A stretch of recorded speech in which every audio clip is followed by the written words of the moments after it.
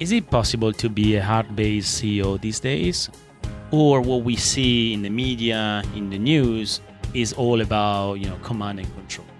Well, in this new episode of the World Class Leader Show, I interviewed Ravi Venkatesan, the CEO of Cantaloupe Inc., which is a software and payment company providing end-to-end technology solutions for the retail market.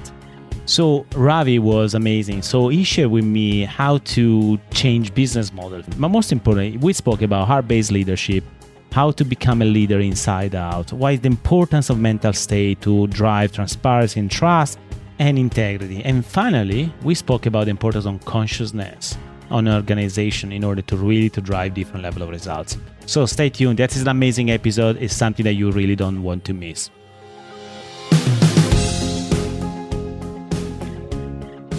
Hi, everyone, and welcome back to a new episode of the World Class Leader Show. In today's episode, I'm very honored to have with me a great guy. So Ravi Venkatesan, who is the CEO of Cantaloupe Inc., and he's based in Atlanta. And he has an interesting story, and we will be very happy to hear, how he shows up his leadership in organizations. And by the way, Ravi became a CEO of Cantaloupe in October 22, and he was before a chief operating officer. And then he has an amazing, brilliant career before that. Ravi, thank you so much for being on the show today. Andrea, thank you. I'm really excited about being here and look forward to the conversation. Great, fantastic. Ravi, is there something more that would you like to tell us and tell the audience about your profile, your story? Because it's fascinating. So what do you think are the most interesting things about your profile, your story, your experience, your career that ended up to being a CEO of an organization?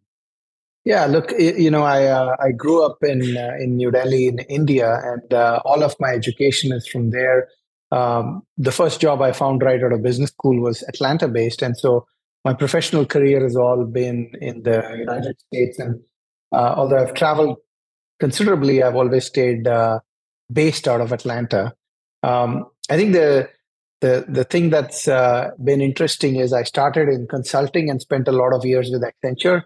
And that gave me exposure to large companies, the types of business strategies they use, business models that work and don't work, and sometimes how you can have the best team in place. But if the business model is failing, it starts going downhill. And sometimes you can have a very average team in place, but if you're right place, right time, right opportunity, and the business is growing, then everything starts going up and to the right. So it's been fascinating to study that, and I've tried to learn from it.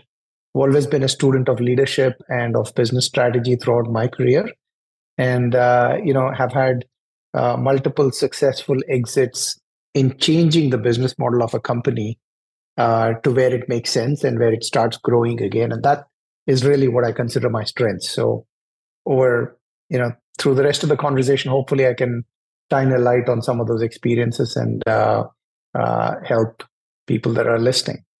Yeah, and probably we'll come back to this, because one interesting stats that I read a few months ago, but it's very, very present in my mind, is that most CEOs, when they've been interviewed by the major, I don't remember what the PwC or another, maybe Deloitte, but doesn't really matter. What they said is that the first real challenge, objective that they have for the next 3 years is actually changing their business model. So there is a very high expectation of keep changing the business model of the organization, which is normally, it didn't happen before. Changing business model was not something like, right, that you used to change every, 2 or 3 years, right? So I would like to go back to this. Definitely we'll have a question about business model, because it's very interesting to understand how you perceive that, what are the pros, but also what are potential risks of doing that in front of the consumers and employees. Great. So tell us a bit more about, Ravi, about Cantaloupe Inc. I mean, it's a software and payment tech company. Would you like to tell us a bit more briefly, what is the main core value of the organization? And more interesting to me, at least, is understanding a little bit more about the future, how the future looks like for Cantaloupe. What you have in mind, something very inspiring for people.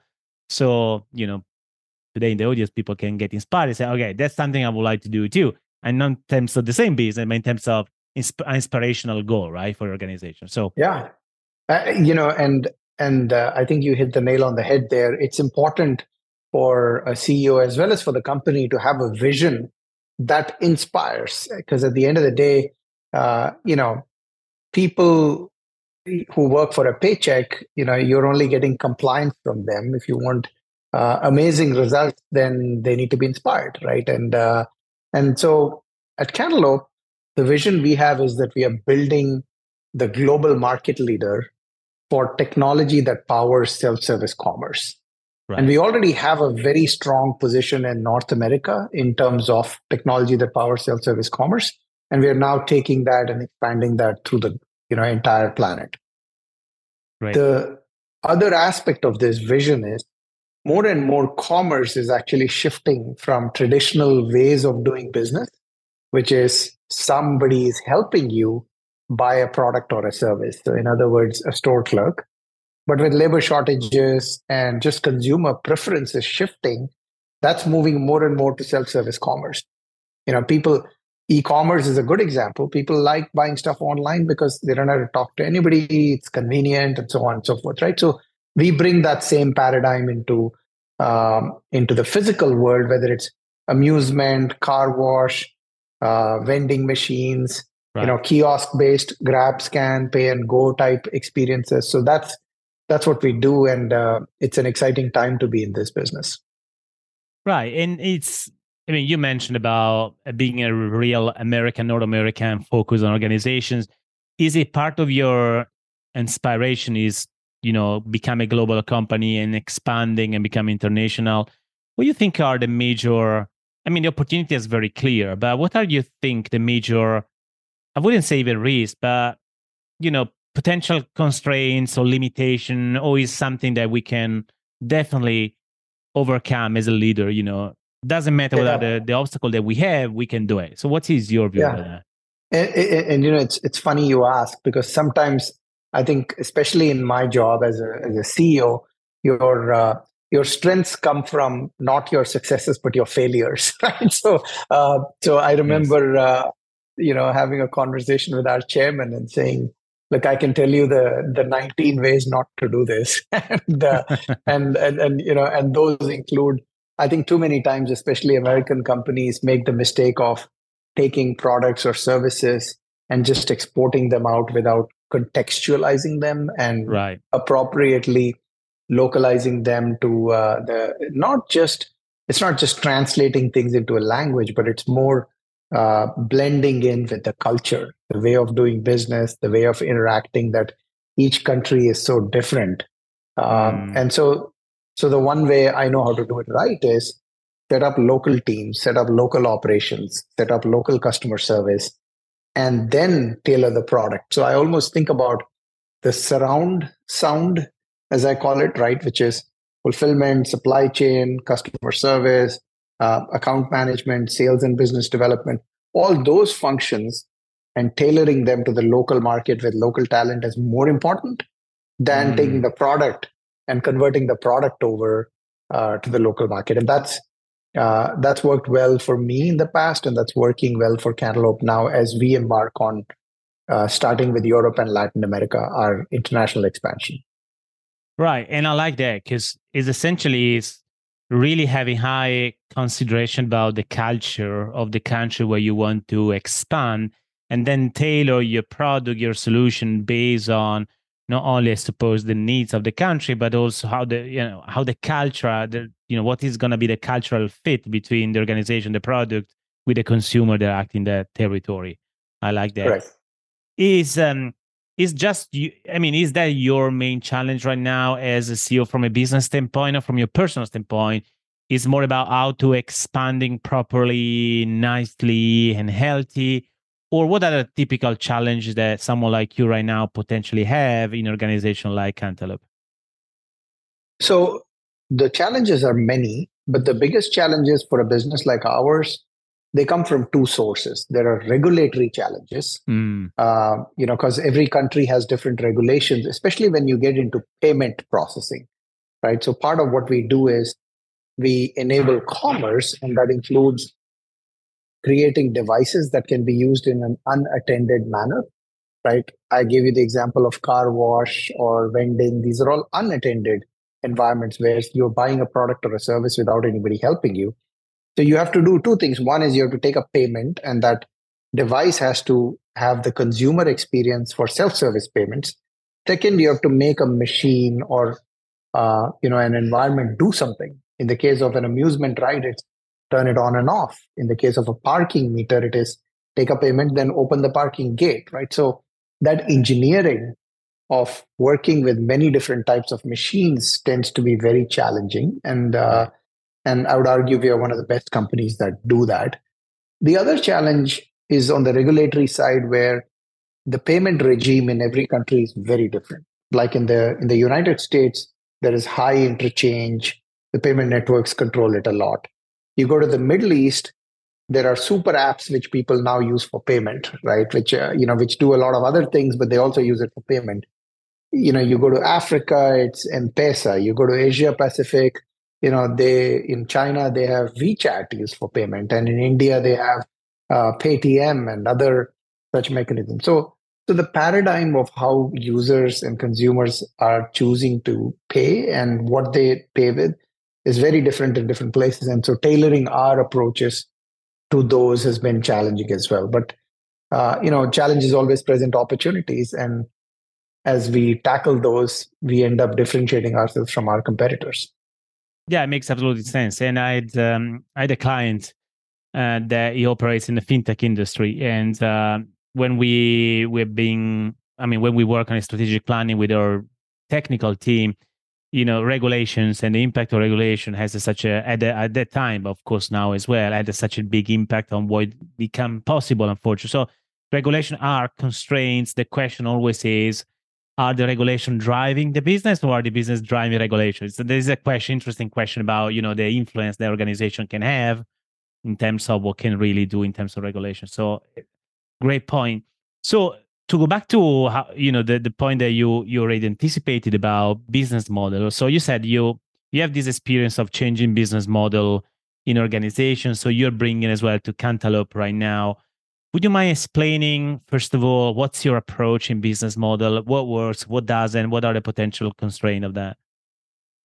Yeah, so the specific example of Cantaloupe, our business model was we sold equipment, which is point of sale terminals, as well as equipment that has the electronics to interface with different types of unattended environments, right? I gave you the kiosk example where you can grab a sandwich, scan it, make a payment and go.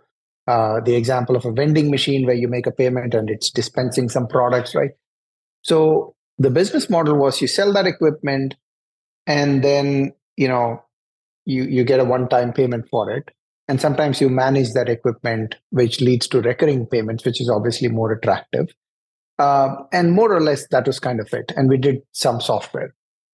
Now, fast forward, 2 or 3 years, now our business model has totally pivoted to subscription. And I call it bringing the cloud computing paradigm to the self-service commerce space. So today, when we go to a customer, what we do is we say, look, here is a monthly fee. You don't buy equipment. You don't have to worry about setting up merchant IDs and accounts. Nothing.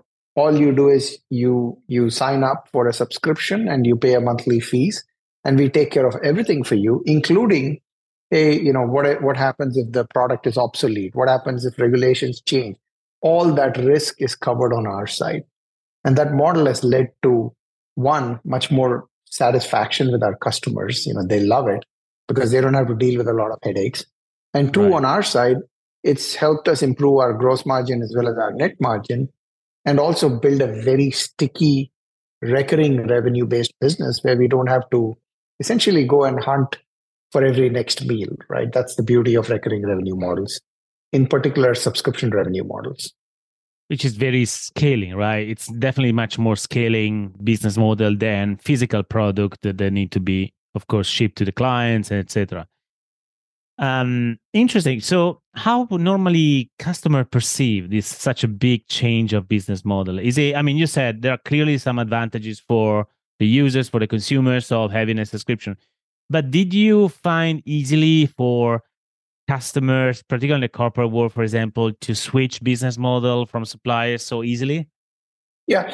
Look, our experience is very similar to how when software companies went Yeah. from license-based model to subscription model, right? The headwinds they had, we've had the same headwinds. And here is how the conversation goes. If you're a smaller business and we make our offer to you, you immediately go, great, I don't have to worry about accounting, depreciation, I don't have to carry this asset on my books. I just get a service and I focus on my business instead of what's not core to my business. So they sign up immediately, they get it immediately. Right. Easier shift. Now you get to the very large companies that are our customers. They like buying stuff and depreciating it because it has tax benefits, it has financial benefits, etc. And so it's a harder sell. But once they get past, oh, I have to give this up. But when I give this up, here's what I get.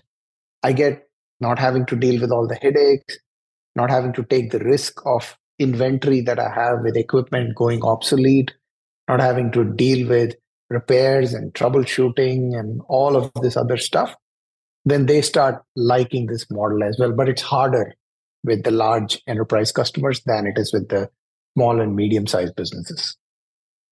Yeah, it makes sense. It's also my experience too. I mean, the larger is the organization, the harder it is to let them accept the major changes just because the resistance to change and also the complicated bureaucracy and process they have in place doesn't necessarily help actually to embrace new things. So yeah, it makes absolutely sense. All right. So, and by the way, how many people working right now for Cantaloupe, Ravi? We have about 250 people that work Great. at Cantaloupe. And not just in the US, given the expansion, you have people in the UK as well. So it's a kind of globalizing your business right now. So interesting time. So let's talk a bit more about your own leadership, Ravi. So what people really uh, potentially think about you as a CEO, and what are probably what is your style, by the way? So that's the real question. And also, what are the typical challenges that you see or you have as a CEO, which is not necessarily, the business model that we mentioned, but more about people, teams, etc. So, what's your view on this? Yeah. So I would describe my leadership style as more heart based and inside out. And to be more specific about it, I'm a strong believer that how we manage our own inner state, our emotions, our feelings, our mental state will reflect in an outer behavior, and that outer behavior directly leads to the kind of trust that somebody builds as a leader and the kind of relationships that somebody builds, which in turn lead to a reputation. And then based on that reputation, people either follow you to the ends of the earth, even if they don't know you, but they just know of you and have that impression or that image, or not, or they think you're a jerk and they won't do anything for you, right? Or they'll fight you at every step. So I work on myself inside out, right? I manage myself first, and then I let that reflect in the right kind of outer behaviors, which are transparency, build trust, shoot straight, right? And so anybody who is in my organization or my partners or my customers, they'll all be consistent where they say, hey, what do you think of Ravi? I'll say, oh, he's a straight shooter. What you see is what you get. I may not like what I hear all the time, but I know where I stand. Those are consistent themes that I try to maintain, right? Nice. Then the second aspect is, a lot of times, especially in the CEO role, you have ethical quandaries that you deal with. A salesperson coming in and saying, hey, I can get this big deal if we give the client a sign on bonus, right? So in all those, I tend to use the heart as the moral compass, not the mind, because the mind can mislead you because it's a computer at the end of the day that assesses things, right? But the heart is where integrity comes from. So that's what I meant by I consider myself more a heart-based leader, because I'll hold that moral compass very high and say no to tempting but bad things each time, and say no to anything that may be great in the short term but terrible in the long term. And over time, my team knows that. So they don't even bring me that type of stuff. They make those decisions, and that permeates into the culture of the organization. So those are those are kind of two things that I do very consistently to make sure that we are effective and hold the bar high. Which is quite surprising, to be fair, right? Because I speak with a lot of CEOs and I work with a lot of CEOs, and your approach, which by the way is wonderful, is not necessarily typical, especially in the CEO, in CEO seats. So people tend to be a little bit more directive, a little bit more control, not definitely dealing with the hard-based leadership, but more about fact-based leadership and driving their own way of leading the organization in their way, which is quite interesting. And I also like the couple of things that you said. First of all, this inside out approach, which is essentially it has to be first about me, and then I'm going out with whatever the message is, etc. So it's really sounds like you're working a lot with yourself and your inner self, how you show up in front of people, but you have a sort of preparation, how you feel in that way. And also, I like too what you said in terms of the relation between heart and mind. It sounds like you try to find the right balance, but not essentially taking big decision driven by the mind, but primarily driven by heart. How this is perceived in organization? You said your team knows that, knows you, knows how to deal with that. But especially in the technology company, I'm quite curious. That's a heart-based leadership is not really very common. Actually, it's slightly different with the typical tech guys or engineers waiting for instruction, give me instruction, I'm gonna work on this. So I'm really much used to this sort of leadership, you know, kind of a directive, little bit out, yeah. Let's say control, little bit control leadership. How have you been able to shift? Maybe if that was different before, your leadership style with maybe people that were used to operate with a different leadership style. Yeah, it's been a journey, and candidly, there are some leaders that were very talented that I've parted ways with because the culture that I wanted to build in the organization wasn't the culture that they would thrive in. So in some cases, I've valued culture fit and philosophical alignment much higher than just sheer expertise. So in some cases, it had, you just parted ways with some people. And the people that could adapt have shifted and are actually enjoying this culture of radical candor, transparency, shooting straight and then holding the bar really high on integrity, even if that means we lose some business, we lose some customers, we lose some employees, doesn't matter, right? We hold the bar really high on that, and they're enjoying it. They find it liberating, because in other places they've Right. worked, they had to make compromises with themselves and with what they would consider the right or wrong moral decisions to survive in the corporate world, right? And so now they come into a place where the CEO is telling them, no, it's okay to lose business or it's okay to, uh, you know, deal with consequences, but make the right decision every time, all the time. And so that it's actually energized our leadership team quite a bit over the last couple of years. And I find that they are more enthusiastic, they are more cooperative, more aligned, and all rowing in the same direction. Yeah, I love that. I love that. And by the way, I think you're right. When you said is liberating, so people don't feel necessarily the same pressure of getting a client or doing something that is a little bit borderline just for the sake of performance and results. So, and is it fair to say that you have been able to drive them performance with this specific leadership style that you have? So, are you able to pinpoint your performance, so specific results on, with the style that you have used? Is something that you're able to confirm? Absolutely, absolutely. And just to give you a few data points, right? Uh, Even the 6 months that I've been in this role, our stock's up 70%.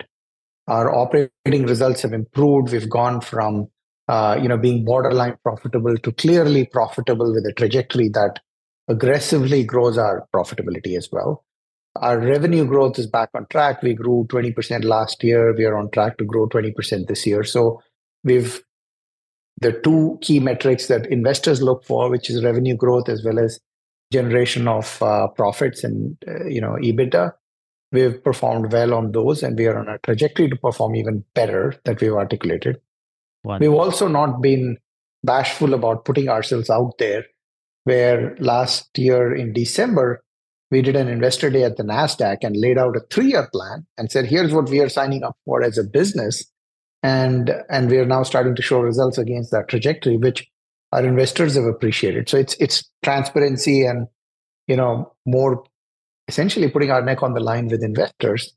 And the results are showing up nicely. That's wonderful. Congratulations, Ravi. That's really great. So we spoke about the great things and your approach, the values that you see and you're getting from the organizations, the performance, the results. On the other hand, what are maybe that is a question that we left there for a while because it was important to discuss about the style, but what are the challenges that you now see yourself as a CEO?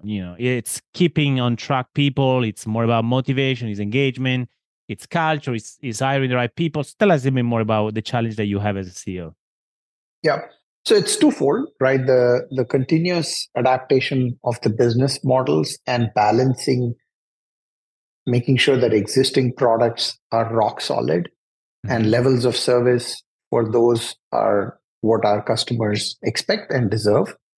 And then balancing that with putting enough investment in new products and emerging business areas and making sure sometimes that we are able to starve the stable existing businesses to feed the rapidly growing but nascent new business lines and new product lines. That's always a challenge, which I deal with on a day-to-day basis, right? Ultimately, I view my role as building culture, making the right capital allocation decisions, and then managing investor relationships, customer relationships, and employee relationships. That's kind of how I view my role.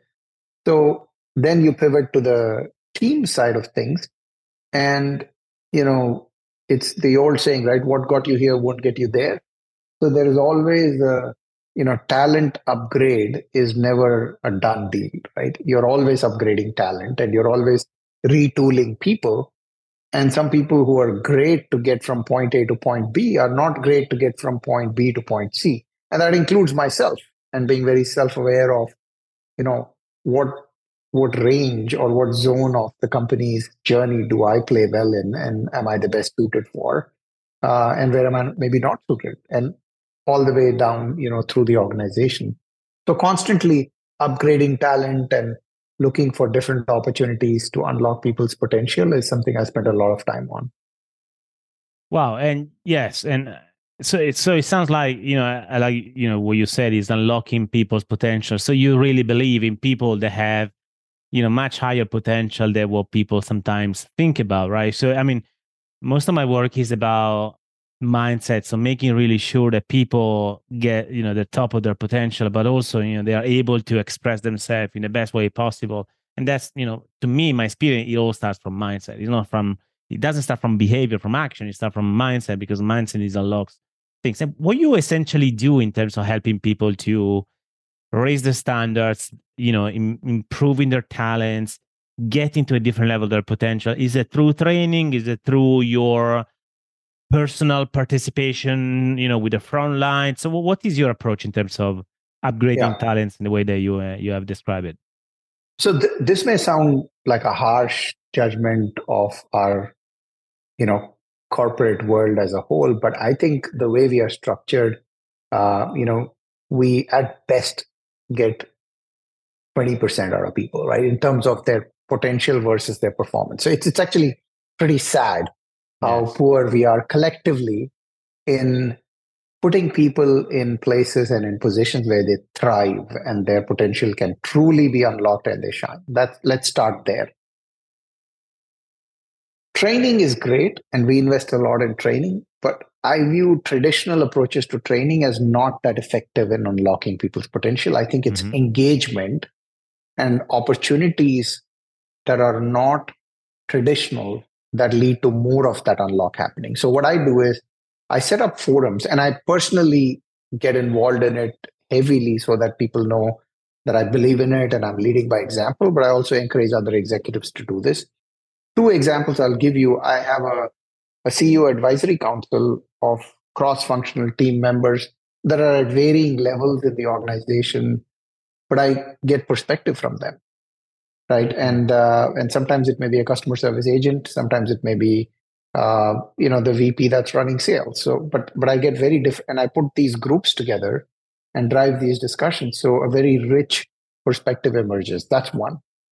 The second thing I do is we don't have a chief strategy officer, and that's by design. But what I have instead is I have four individuals that come from different areas of the business that I consider high potential contributors, and that could easily be chief strategy officers or CEOs in their next role or the role after that. And I work with them to craft the strategy of the company and drive that forward on an ongoing basis. So that's another way I personally invest a lot of time and effort in helping those people unlock their potential. And what I find is that they're super energized in participating in this forum, and they put a lot more into their day jobs as well as this.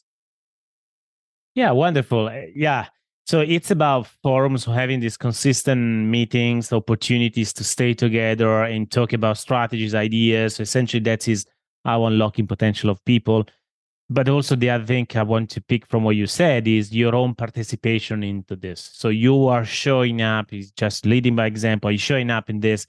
You just show to the organization that you are up for them and you are there rather than being as other CEOs, they're stuck in their own office and they don't tend to have this, conversation with people.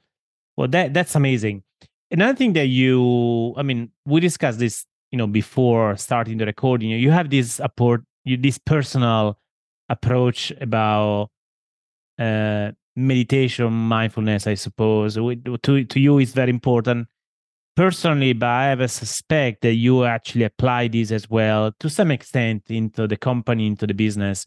Would you like to explain what's your approach and why it's important for leaders to consider, let's put in mindfulness as main and as a broader, broader description about this.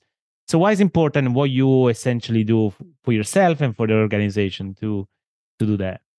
I think in a nutshell, just as an individual human, we have consciousness, and there's a level to that consciousness, right? There are people that are aware of a lot and kind of have 360-degree awareness, and there are people who have a much more myopic awareness. They're either thinking about their next meal or uh, thinking about something that is very self-oriented and very selfish and around how they can be happier or whatnot. So you have a whole range there. And similarly, I think organizations have a consciousness, which is their collective consciousness of everybody that works there, and their ecosystem, their partners, their customers, right, their investors. And if the impact that I can have as a leader, and especially in my role, is to raise the level of consciousness of my organization, then I think the results that follow, whether they are financial performance or to elevate the human experience of working at Cantaloupe as a company, those results are bound to be spectacular. So that's how I kind of focus, and that's how I apply what I get from my individual meditation practice, which helps me raise my individual level of consciousness, to then the organizational context and raising the collective level of consciousness. And I think this whole concept of conscious leadership and conscious organizations will start to make its way more and more into corporate culture, even though it may take a little time. Yeah, I would like to see that, by the way, because it's, for me, it's really music for my ear. I mean, it's consciousness essentially it's really about building in people that level of very high sense awareness so they can really understand what happened to them, what happened to people, what also happened to the context, right? So it's so important to be very present, actually. And people sometimes, to your point, right, they have very narrow view, narrow focus. So what they see is just what they see right now in front of them. And that's essentially shape their own actions. So the level, the ability of unlocking potential and to perform in a completely different way, it's pretty much correlated to, how large or small is what they see in front of them, because what they see essentially is really shaping their ability to perform differently. So I like that. Is this sort of group practice that you encourage people to do in terms of meditation, or it's up to individuals then to raise their own level of consciousness with their own thing? I mean, there's sort of input that you do or you give as a Yeah. CEO. I highly recommend a practice called heartfulness. It's heartfulness, Right. similar to mindfulness. And I've gained a ton, from that practice over the last 28 years or so. I've tried different practices, including Zen and transcendental meditation and all kinds of things. But I found this practice to be the most effective for me personally. And I teach it as well and I've seen many people benefit from it and evolve their leadership as well as their consciousness through it. Yeah, well, that's really great. That's wonderful. So, what else is in your plan now as a CEO? I mean, besides the business and the company growth, based on how much time you work on yourself, on your consciousness, on your you said before you're a student of leadership. So, I have a sneaking feeling that you're reading a lot, you work a lot on yourself, you try to be better. What is the next step of Ravi as a leader? So what is really is in front of you, your next level? So, it's a journey in increasing on two fronts, humility and professional will, right? I always remember this book Good to Great, where Mm-hmm. all the research shows that those make CEOs the most successful. And what's interesting about those two attributes is you're never done, right? It's kind of a journey to infinity, because you can as a leader, you can learn to be more and more humble and use your experiences to feel more humbled and really make that part of your DNA over time. And look, I look back, as a young VP a decade ago, becoming a senior leader, and I thought the world of myself. I don't now, because I've had a lot of lashes on the back. And I think part of what I look forward to is that becoming even more core to me, right? True Mm. humility, not outside humility, not just expressed humility, but true humility that's inside out. That's one.